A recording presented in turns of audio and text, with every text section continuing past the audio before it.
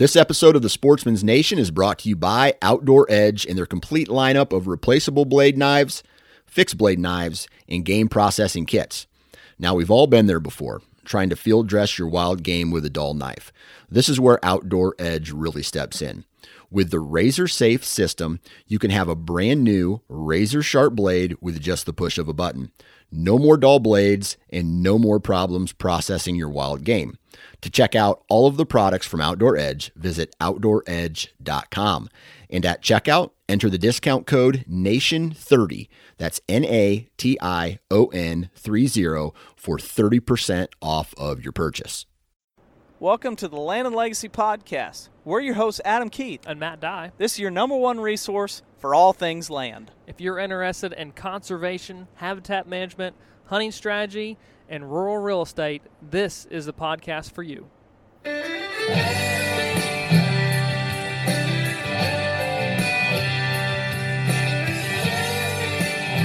welcome back to another Land and Legacy podcast here, focused on habitat management. Yes. Land management, hunting strategies, and all things land. I think that's what we say at the beginning, right? Something like that. It's been about 2 years since we updated it. Been a while since we updated, and then been a while since I've listened to one to remember exactly what it says. But it's something close to that. Yeah. Well, we've got a cool little podcast today. Yeah, kind of jumping along and going with an updated podcast. We had Mr. Will Russell on back in the fall. He had a great hunting season. That's right. Up there in central Pennsylvania. And he recently sent me a updated aerial image that was done in 2021 maybe, or 2020. But in the last year and a half, most likely, a new satellite or aerial image for his farm. And it's a pretty drastic difference between what it was even 2 years ago. Well, and let's paint that picture for those listening. When did you go and visit Will originally? I believe it was 3 years ago. 3 years. I think it was 2019. And it was cold and it was in January. I'm saying 3 years ago because it's been 3 seasons. So yeah. I was there, and then I was there again, and then this year makes 3. Okay. So I was there twice, but I haven't made it out there this year. You weren't there this year. You were last year after following up some work. So basically, and the reason I was there last year is because they're in I think it's for landowners that can find that time or that gap or shoot the gap kind of deal where it's like things line up to where I can get a lot of work done in a short period of time. And for them, Rob had good timber prices. Yeah. Rob is a neighboring farmer, friend and neighboring landowner who's a logger, owns a timber company, and they are logging in the area. Yep. So when they found pretty good prices, they started hauling lumber out of Will's place and out of Rob's place. Both farms have been heavily logged. Mm-hmm. So when I was there, Rob talked about on his farm, hey, I feel like I've cut a decent amount of timber, but if you tell me to cut more, I'll cut more. And I said, let's cut way more. Yeah. We know that the deer population is high. We know that woody browse and winter stress kind of go hand in hand. That's the most stressful time of the year is late winter, early spring. We know woody browse is most important. That's why we don't see young forest regeneration. So we're going to hammer. That's common throughout Pennsylvania and the Northeast. Is just very little young forest and a lot of regenerated. Midwest. Yeah, in the upper Midwest, true. That's extremely common there. That balancing of extremely close canopy, very tall canopy as well, and then high deer density numbers. So you kind of had to battle that. So basically, a plan was written 3 years ago, began to develop it, and then you went back and because of the fact that, like I said, there was more money to be made. They found the right prices. Rob was in the area with his equipment. Yeah. So they started, it was one of those where Will's place is about 165 acres that he's managing there. Uh-huh. And they found the ability to manage pretty much the whole 165 because most of it's timbered. And so they moved rather quickly and covered a large amount of acres. So I went back the next year just to make sure they were on the right direction. Totally.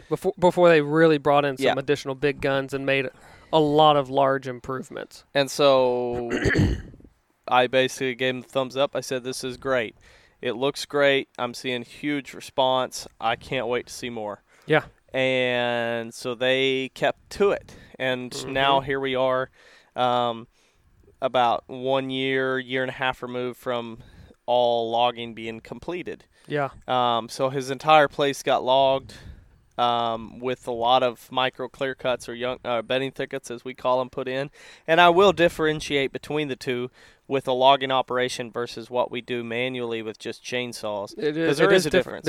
There's a subtle difference, but there is definitely a difference. The outcome can be similar in a few years of developing, but it's not the exact same when you run chainsaw, drop trees, hinge a little bit. Yeah, and that structure stays versus a clear cut. You have to allow that structure to grow back and develop itself. So I was there, and this property has been transformed radically. And so it's interesting. I mean, it was, like I said, it's one of my favorite projects that I get to work on. From the standpoint of we weren't fighting time, finding a logger, trying to bend over backwards to make it work. Yeah. Because they knew what we wanted. Rob was right there, and they made it happen. And the aerial image, I mean, Matt, you explain what you see on the aerial image of that place. I see diversity very quickly. Anyone looking at the images on social media, you can easily see that, wow, comparatively speaking to the neighborhood, there's not only clear cuts everywhere, but in between the clear cuts there is thinned areas, and then there's varying degrees of that thinning, whether it's around the edges of some food plots or just it looks like they may have gotten to a good seam on some portions of timber, cut it a little bit harder. But then you go another, and I'm just going to be guessing here, 50, 60, 80 yards, and you're back into getting close to another bedding cut. And so as I'm looking at it, it's just so apparent to me that this farm, it stands out in an aerial. And if it can stand out in an aerial, plant-wise, it's almost going to be magnified exponentially when you get there on site compared to everything else around. Like when you see you're doing your e-scouting, whatnot, and you're looking at stuff over, like, oh man, that probably does, man. It just looks different. It's got something there. Yeah. Well, this one is just, hello, holy cow. But whenever you get back on site, again, it's just always about boots on the ground. Yeah. This is going to be miles ahead of anything surrounding this area because of the intentional work that was done. It's not just haphazard of what we're leaving, why we're cutting, where we're cutting, how we're cutting it. It's done. And what I applaud them as a group together is if they found the right logger. Luckily, sure, it's a neighbor who also is like-minded from managing his property in a similar way. But when you have the right people at your disposal, whether it's a contractor, forester, or logger, get the work done. When they're there, make that impact. And obviously, in a matter of 3 years, transforming this property into what it is now with this update, I haven't even been on site, and I'm excited about it. And so I can only imagine being there to see it in person, it's that much more eye-opening, shocking, but also reveals, let's say, the potential of the Northeast. Because you could drive all the way across the state, and Pennsylvania is a big state, and see probably very, very few sites or indications or just portions of acres that would resemble what's here on this place. What you'll likely see acres. Is You'll see clear cuts and you'll see timber operations going on in the national forest. But what you'll see are massive clear cuts. You'll see 30, 40, 100-acre clear cuts. Yeah. And this is why I feel like so many guys we get a little bit overwhelmed or feel like we can't relate to certain things. It's like you can do exactly what I wouldn't advise this on a regular scale or on I wouldn't give this advice to many people saying, oh, whatever the government's doing on the public lands, do that on your own. Right. Because that's a scary thought. Most of the time you're going to wind up doing nothing.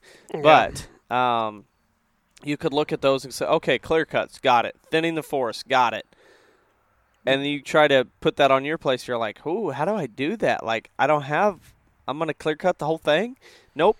We're just going to shrink down change the scale. Correct. And so a lot of these clear cuts are less than 3 acres. Mm-hmm. Most of them are in that 1 to 3 acre range. That's what I recommended. And, I mean, you look at the map, and what I see is, like you said, major diversification. I mean, you don't have to go very far anywhere on that map to see some sort of change in the canopy. And I know everyone loves the word when it comes to whitetails or just managing wildlife in general. Oh, I know what you're going to say. They just say, look at all that edge. I know it. And it's like, it's not about the edge. But for instance, for those who want to play that game, look at all the edge. Yeah. I mean, It is now everywhere, opposed to neighboring properties where we might see a clear cut or a loading dock or a little bit of pasture ground or a little bit of ag field in and around there. Yeah. It's 110% different. Yeah. I mean, it's. I hope that this visual provides people with that example of, if you will, I don't know if we've ever actually used this term to describe maybe what it is we preach, what it is we do, but the management and the intensity is essentially a paradigm shift for the most of what everyone sees as a recreational property. Yeah. There's a difference between a recreational property that people go to and hunt and enjoy. There's nothing wrong with that at all. But there's a difference between a highly managed recreational property. They're not just a managed property by nature of going and hunting it. It's a managed property by doing activities like this and completely diversifying, fragmenting, managing the natural resources that are growing there. Because it's not like they just went and cut the trees and dropped them. No, what I see when y'all look at that aerial image is I see clear cuts. I see, like, you can kind of make out roads. Now that satellite images with leaves on, but most importantly, I guess the comment that I would make is somebody made money. Oh yeah, and somebody. I mean, I don't want to toot my own horn, but in this case, if I saw that, I'd say like, whoa. Somebody made some money and somebody knew what they were doing. Yeah. Because they made some habitat that I can really hunt. Well, and again, think about this too. I think we're seeing this all across the country in many different areas. Yes, land prices are increasing, but the amount of recreational land buyers that are out there is absolutely increasing, and the exchange of hands from just family-owned farms. They're not farms anymore. They're hunting properties. That's changing. But if I want to stand out and get X amount of dollars per acre above what the neighborhood is typically seen, and I have an aerial photo that looks like every other property, why is someone going to pay extra? But when I see that attached to a listing, if he ever does want to sell, oh man, I am calling everybody I know and saying, let's go see that. Yeah. Let's get on the ground. We need to see this. Are you seeing what I'm seeing? If you're not excited, clear your schedule. Let's go. Yeah. And that's where we talk a lot about the terminology, because if somebody says, let's just say that the listing says with scattered clear cuts, 95% of people are probably going to be like, nope, clear cut's a bad word. Mm-hmm. I mean, it might as well be a list of words you can't say, of curse words. It's like, no. We don't do clear cuts around here, boy. And you look at that one, and I'm like, oh, man, This one is set up to a point where you can clearly see the difference. Like, I should send you the other satellite image of what it looked like a few years ago versus what it looks like now, because there's really no difference between his property a few years ago and with the surrounding neighborhood, other than he's got food plots right out in the middle of it. Yeah. Which is about what most people have. He had including openings. my own farm in places, because we haven't done a timber harvest, because we haven't done major, big-scale logging. Right. And I think when you look at that, I say, okay, somebody made money, somebody improved habitat. The other thing I'll say is, as much as I love satellite images, and we rely a ton on satellite images, they don't tell you the whole story. No. And the e-scouting thing to me is a little bit like, throw a bunch of stuff at the wall and hopefully something sticks.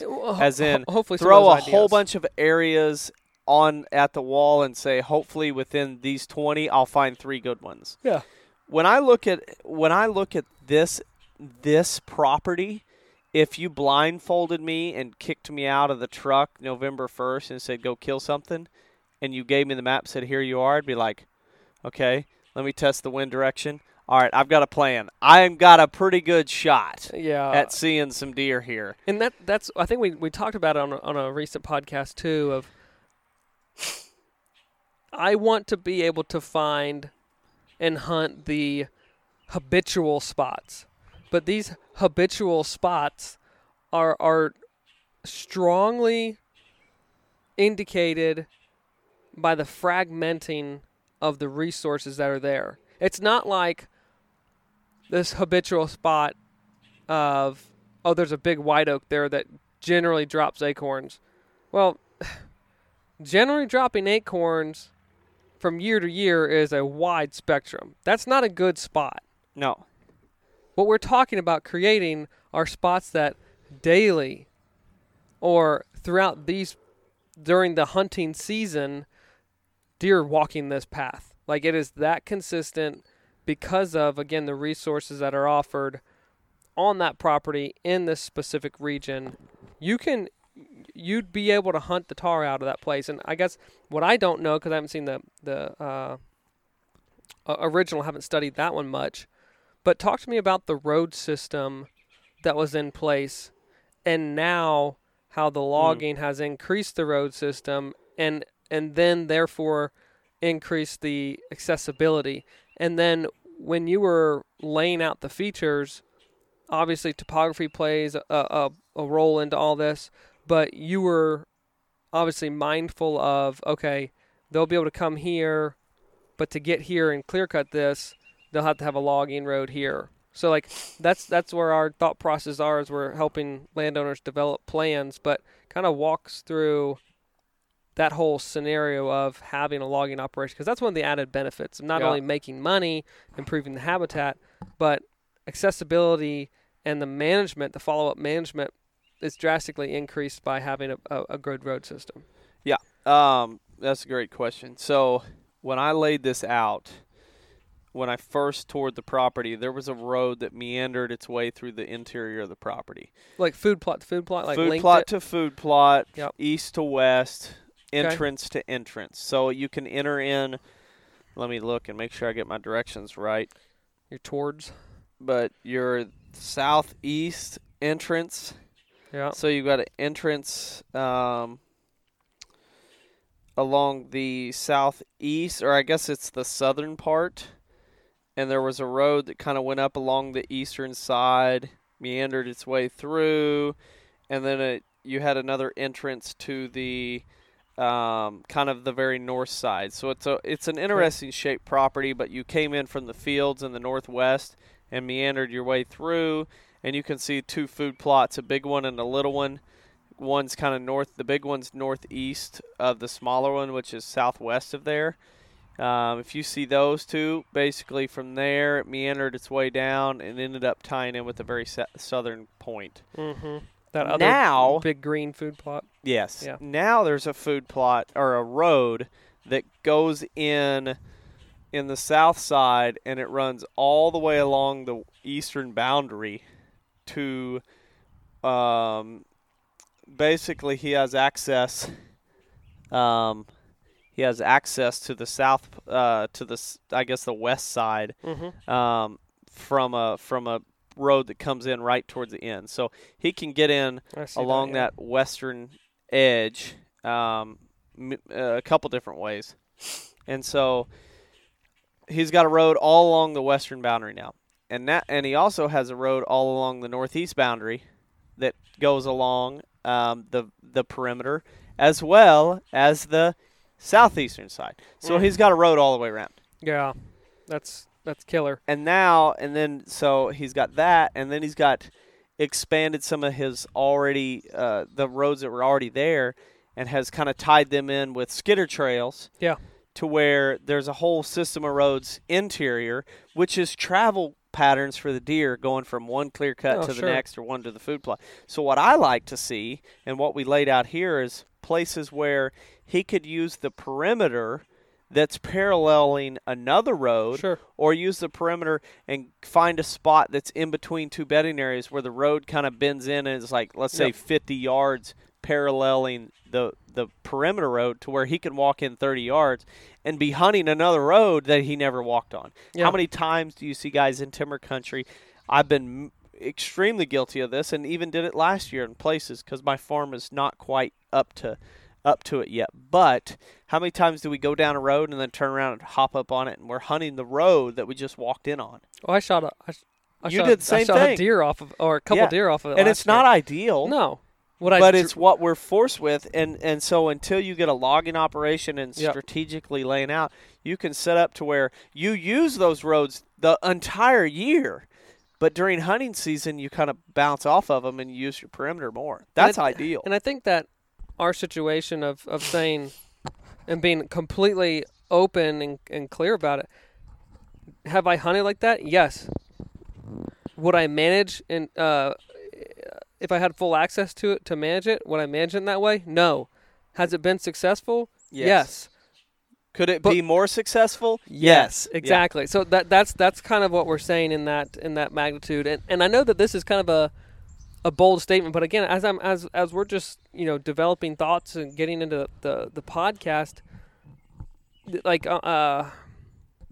I'm reminded, I guess, about, like, let's say our brand. And I'm not patting us on the back. This is Will Russell, his work, his dedication, and commitment to a habitat management plan, because you never cut a tree on this property, right? No. This is their work. However, this is a legacy property, right? Oh yeah. Like if we're talking about, again, leaving a mark on a farm, and this is, again, not a bad thing, guys, but it just is the truth of the matter. There's a lot of people who are recreational landowners who love and are tied to the land, but if they sell it tomorrow and they look back over the course of time and ownership, they cannot see a change. No. And that's maybe not everybody's goal. The new goal. landowner got rid of their feeders and let the food plots grow up in weeds. Yeah, like, again, that may not be their goals. However, if that is your goal, then this aerial imagery right now is essentially a trophy, in my opinion, to say that's what we're shooting for. Yeah. Like, that is the example of what can be created when a plan is created, followed through with, and executed. And having the right logger that will implement it. Yeah. And I think this is something that you'll hear us, because the logger's supposed to roll back in on the Prairie Hollow. Well, I don't know why I call it Prairie Hollow property, but because we don't call it that anymore. But logger's supposed to move in on our farm this next week, hopefully. Yep. I'm guessing we're going to be a little bit delayed because of the rain. But that's right. That is this week. A logger's supposed to roll in, and our property is going to end up looking like this. And this is one of those things where I think loggers have a bad reputation to a lot of people because of bad management and bad business years prior. And it's like now everybody just talks bad about loggers. But if you were trying to find ways to entice a logger, let's say you don't have the amount of timber value that they find needed to come to your property, or like you get bumped down the list because it's like, yeah, you really don't have a lot. We're going to do that when work is slow. Yeah. When all I'm trying to do is just pay my guys. When I'm just trying to pay my guys and buy some time. Timber prices aren't great because, if timber prices are great, I want to go where I can make a lot of money. Yes. But then whenever they're not so great, then I'll come cut your place, kind of deal. It's essentially busy work. Yeah. So these micro clear cuts or smaller clear cuts is a great way to diversify your forest, improve your huntability, entice a logger on your farm to say, hey, I've got 150 acres, and I know most of my, there's big sections where you probably don't want to cut them. This isn't log heavy. But what if I gave you 20 acres of clear cuts, and they say, oh, really? Okay. Throw that in the mix. Maybe we can make some more money on, let's say, scrag logs or pulpwood, or depending on what term, block timber. Mm-hmm. It depends on where you're at or what logger, depending on the term. But maybe cut some of the lower valued stuff, really open up that forest, improve my habitat, and in the meantime, entice him just to get to the property. Because we work a lot of properties across the country, and one of the biggest complaints we get when it comes to timber buyers and selling timber is, I just don't have enough to bring them here. Oh, that's so common. And it's like, okay, well, let's try a different angle. I want to get Let's creative. give them walnuts, too. Yep. Let's cut more aggressive on the black oaks, or better yet, let's lay out some clear cuts and let them take, there's a couple places on our farm where it may end up being a 4-acre clear cut or a 5-acre clear cut, because we know it's all junk, and I just want a fresh start. Well, and I think that's a very tough determination for a lot of people to make.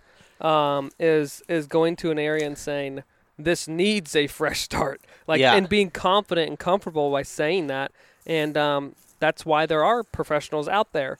But that's the need in a lot of places. If you don't have a lot of timber value, but your timber is overstocked and is at an age where, again, if it was appropriately stocked, you'd already be having a timber harvest. Well, consider being aggressive. Consider going outside of the norm. And again, you're just getting more sunlight in from the wildlife side of things. I'm looking and saying, winning, awesome, 100%. Great. But you do need to sometimes be creative in working with a logger to do that. Because I'm looking at this property. I'm saying this is not a dig at all on forestry, well, not on foresters themselves. But again, this is the difference between, to all the landowners out there, emphasis on timber management versus emphasis on wildlife. And so you can have a forestry management plan developed and written for the property, but if you're not clear with your goals on what you want to see happen, you quickly see where the timber, through the eyes of the forester, becomes that top goal. And so that plan and or a timber sale is written not to produce that acre or enhance that acre for the wildlife benefit, but for the timber benefit. But here, when I'm looking at this photo, I know that place has been logged, but I can also tell you that a forester didn't write the plan that the logger followed.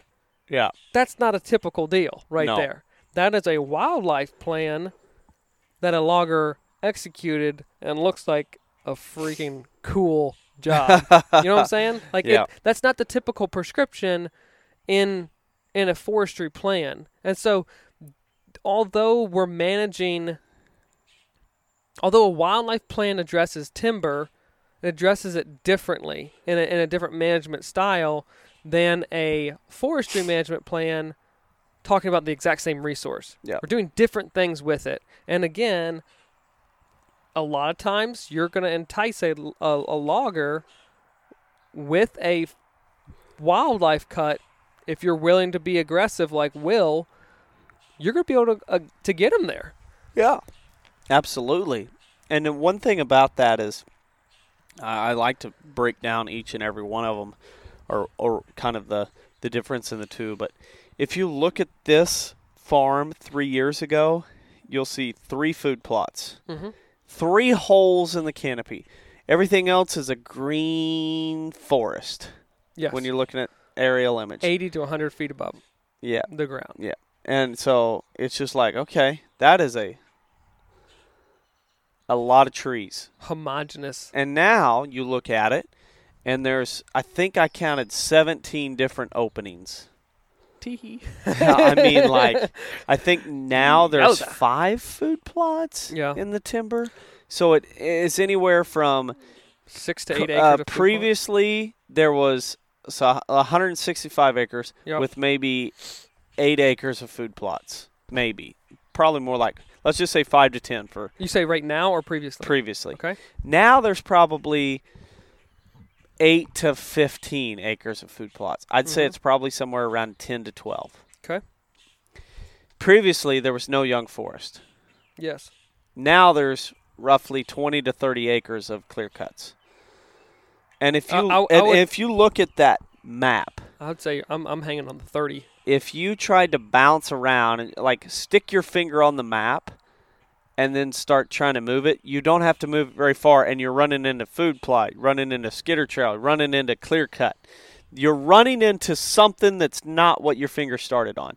If you stuck your finger and you started it out, if in a clear cut and you said, okay, let's move it to something else, you wouldn't have to go very far and you'd be back into thin forest. It's more of a woodland. So picture each and every acre of this farm has had thinning on it. Yeah.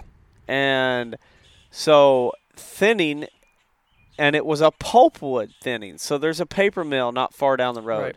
So they were able to cut a lot of the junkier timber and haul it to the paper mill and leave some really nice young trees. Sure. Really nice white oaks that are 16-inch DBH.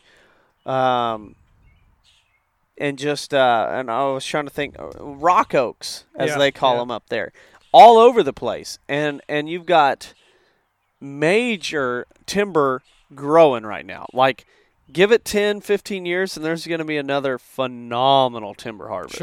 Sure. And so I know some of you guys in this town don't like that paper mill, but guys like Will and Rob, they're loving it because making money and improving habitat.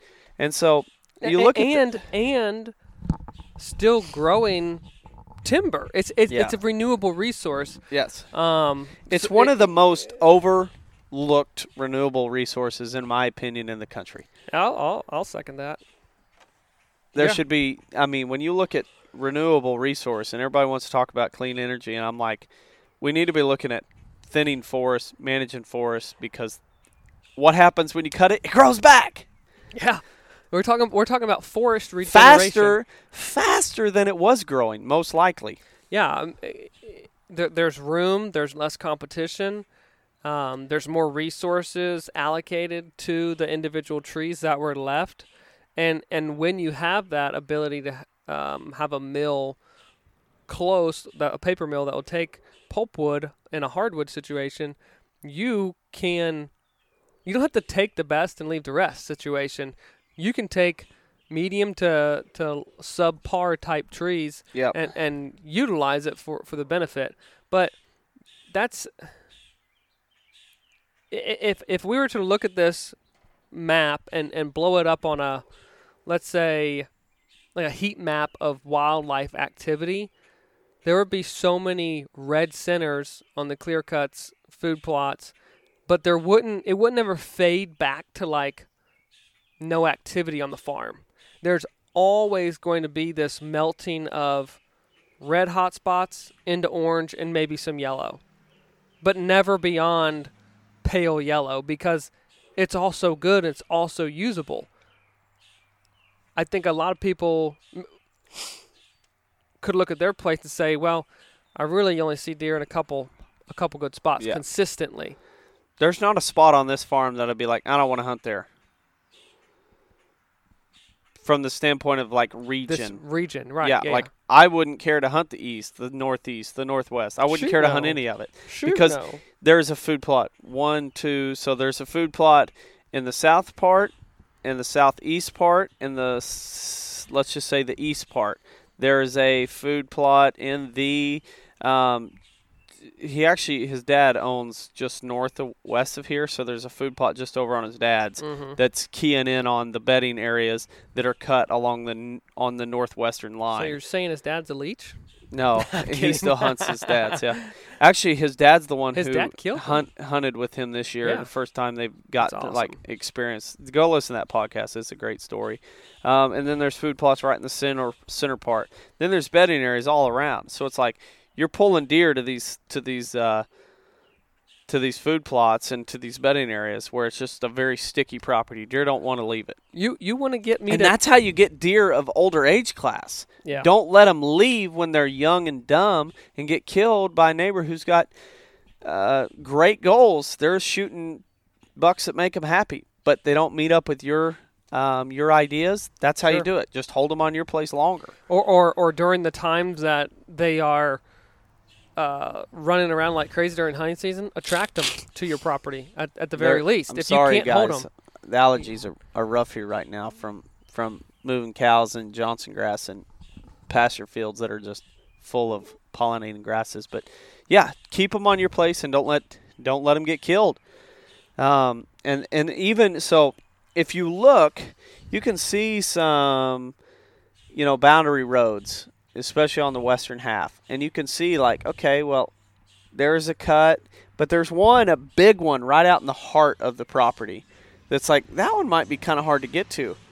It's not there to get to so you can hunt it. It's there to hold deer. Centralized, right smack dab. So when they get up during daylight hours and they're moving throughout your property, it's on your property. I'm building a hotel that houses a lot of deer. I'm not building a home that houses a few deer. Yeah, for sure. And I want to centralize a lot of that movement and activity. I want to put Main Street in the heart of the property. I think it's stinking awesome. And it's cool to see. I think we'll probably, as more imagery updates and everything start really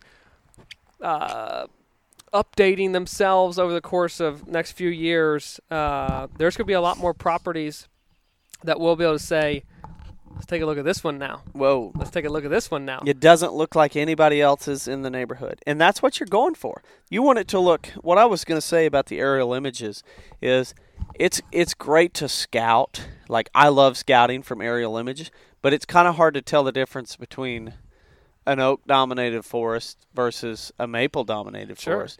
It's hard to find a mass-producing oak versus a beech tree. It's hard, but you key in on terrain. That's the thing about this satellite image that is kind of the highlight of this week. You can't even see the satellite, or that I'm gonna try to get another photo from the landowner. We're trying to get the topo that has the topo on it, so you can see kind of the reason why they're in those places. Sure, but at the end of the day, it'd be very hard to scout out this property 3 years ago and find where to hunt. Totally. You'd be just take a guess. Well, here's honestly, the only thing that you would be hunting is topography features. Or food close or to food plot. Right? But there's no bedding. And you can even see just on this one the major difference between even areas that's not a clear cut versus the neighbor. Absolutely. That's what I'm saying. You could see, okay, this was thin timber. And it's clear as day, and that again is the definition of these habitat features, the vegetation types. When we're talking about the hunting strategy behind all of this, and we'll get more into that late summer as we start rolling closer to deer season, but I'm not making my hunting decisions based solely on topography. I'm doing it on deer behavior and food resources, native food resources, and supplemental food resources, and topography. Again, the e-scouting game is cool, but I need to know what's growing out there. And beforehand, it was just closed canopy, so the only resource there would have been hard mass-producing trees. You can't determine that, like you said. But now, I've got a clear indication of, well, that's young forest. Well, there's managed thinned forest. There's going to be mass-producing trees in there, most likely, or at least herbaceous and some woody sprouts and brambles. I got a lot of places I can hunt right here. Yeah. If you want something different from everybody else's, literally you have to create it. Yeah. You have to execute. I think that there's that executed. joke that says, if you want to outcompete the neighbors, outfeed them. Okay, come on. That's not a very good strategy. Outcut them. If you want to outcompete the neighbors, have more food plots. Yeah, come on. Yeah. Just because you can have more food plots, that costs a lot more money. How about this? Make it so drastically different than the neighbors that you can see it from 30,000 feet. Yeah. Or however high it is when they take these photos. And I guess it's way higher than 30,000 feet because it's a satellite photo. So well, no, however high up that satellite is from the ground, that's how different your property is than the neighbor. So you can see it from space. Yeah, but you can zoom in. It's technically in space, the satellite. The satellite is. They've got really good cameras. Yeah. Whatever. My property's so different than yours, you can see it from NASA can see it. Wrap your head around that one, Rocket Man. But all this to be said, they did this, and it's clear you cannot discount what they've done, and you can't say it's not good for wildlife just by looking at the photo. But they had a plan, and they made money making habitat. Great. That's awesome. Not many people can say that. That they made money and made something that no one else in the neighborhood can compete with. Yeah. That's a ship that I want to be on. No doubt. No doubt. And I think over the coming years when, like you said, more satellite images come out and our neighbors are doing, or not our neighbors. No, they ain't doing this stuff. They're not doing it. But our clients are doing it. You're going to see more and more changes to where this is not an in-season testimony, but this is, again, that legacy type testimony of that property is drastically changed. And for as long as Will wants to hold on to it, it's always going to be managed in this manner. That's pretty powerful. Oh, totally. Totally. And I hope more listeners are starting to want to do this kind of work. Because cutting timber is scary to a lot of people. It's even scary to me, I'll be honest. Logger will get there next year, and it's going to be pretty like next week. We're both sitting there thinking, well, have a logging operation looking. Oh, yeah, you're talking about coming out to your place. Yeah, and yeah, it's definitely going to look different. But at the same time, what are the end goals? Does it accomplish that? Yeah. Yeah. Get used to different. Isn't that a chosen line? That is a chosen line. Yeah, it is. I would encourage all our listeners to watch that too. Yeah. It's awesome. But that is, Jesus on there says get used to different. Yep. Yep. I want to be different. Get used to different and get used to greatness. Yeah. That's that. And, yeah, I mean, I'm excited for Will. I know our conversation last year, he said, Adam, I got a really good young group of bucks that I think made it through gun season, which is not common for his area. So it's like, let's just wait and see. Can we grow Boone and Crockett's in central Pennsylvania timber country? Why, yes, we can. We just have to let them grow and give them plenty of nutrients. Do you want to be that man, Will? Do you want to be that man? Here's your plan. And if you want to, call me. Awesome. I love it. Yeah. All right. Will, guys. Congrats. Thank y'all for listening. Yep.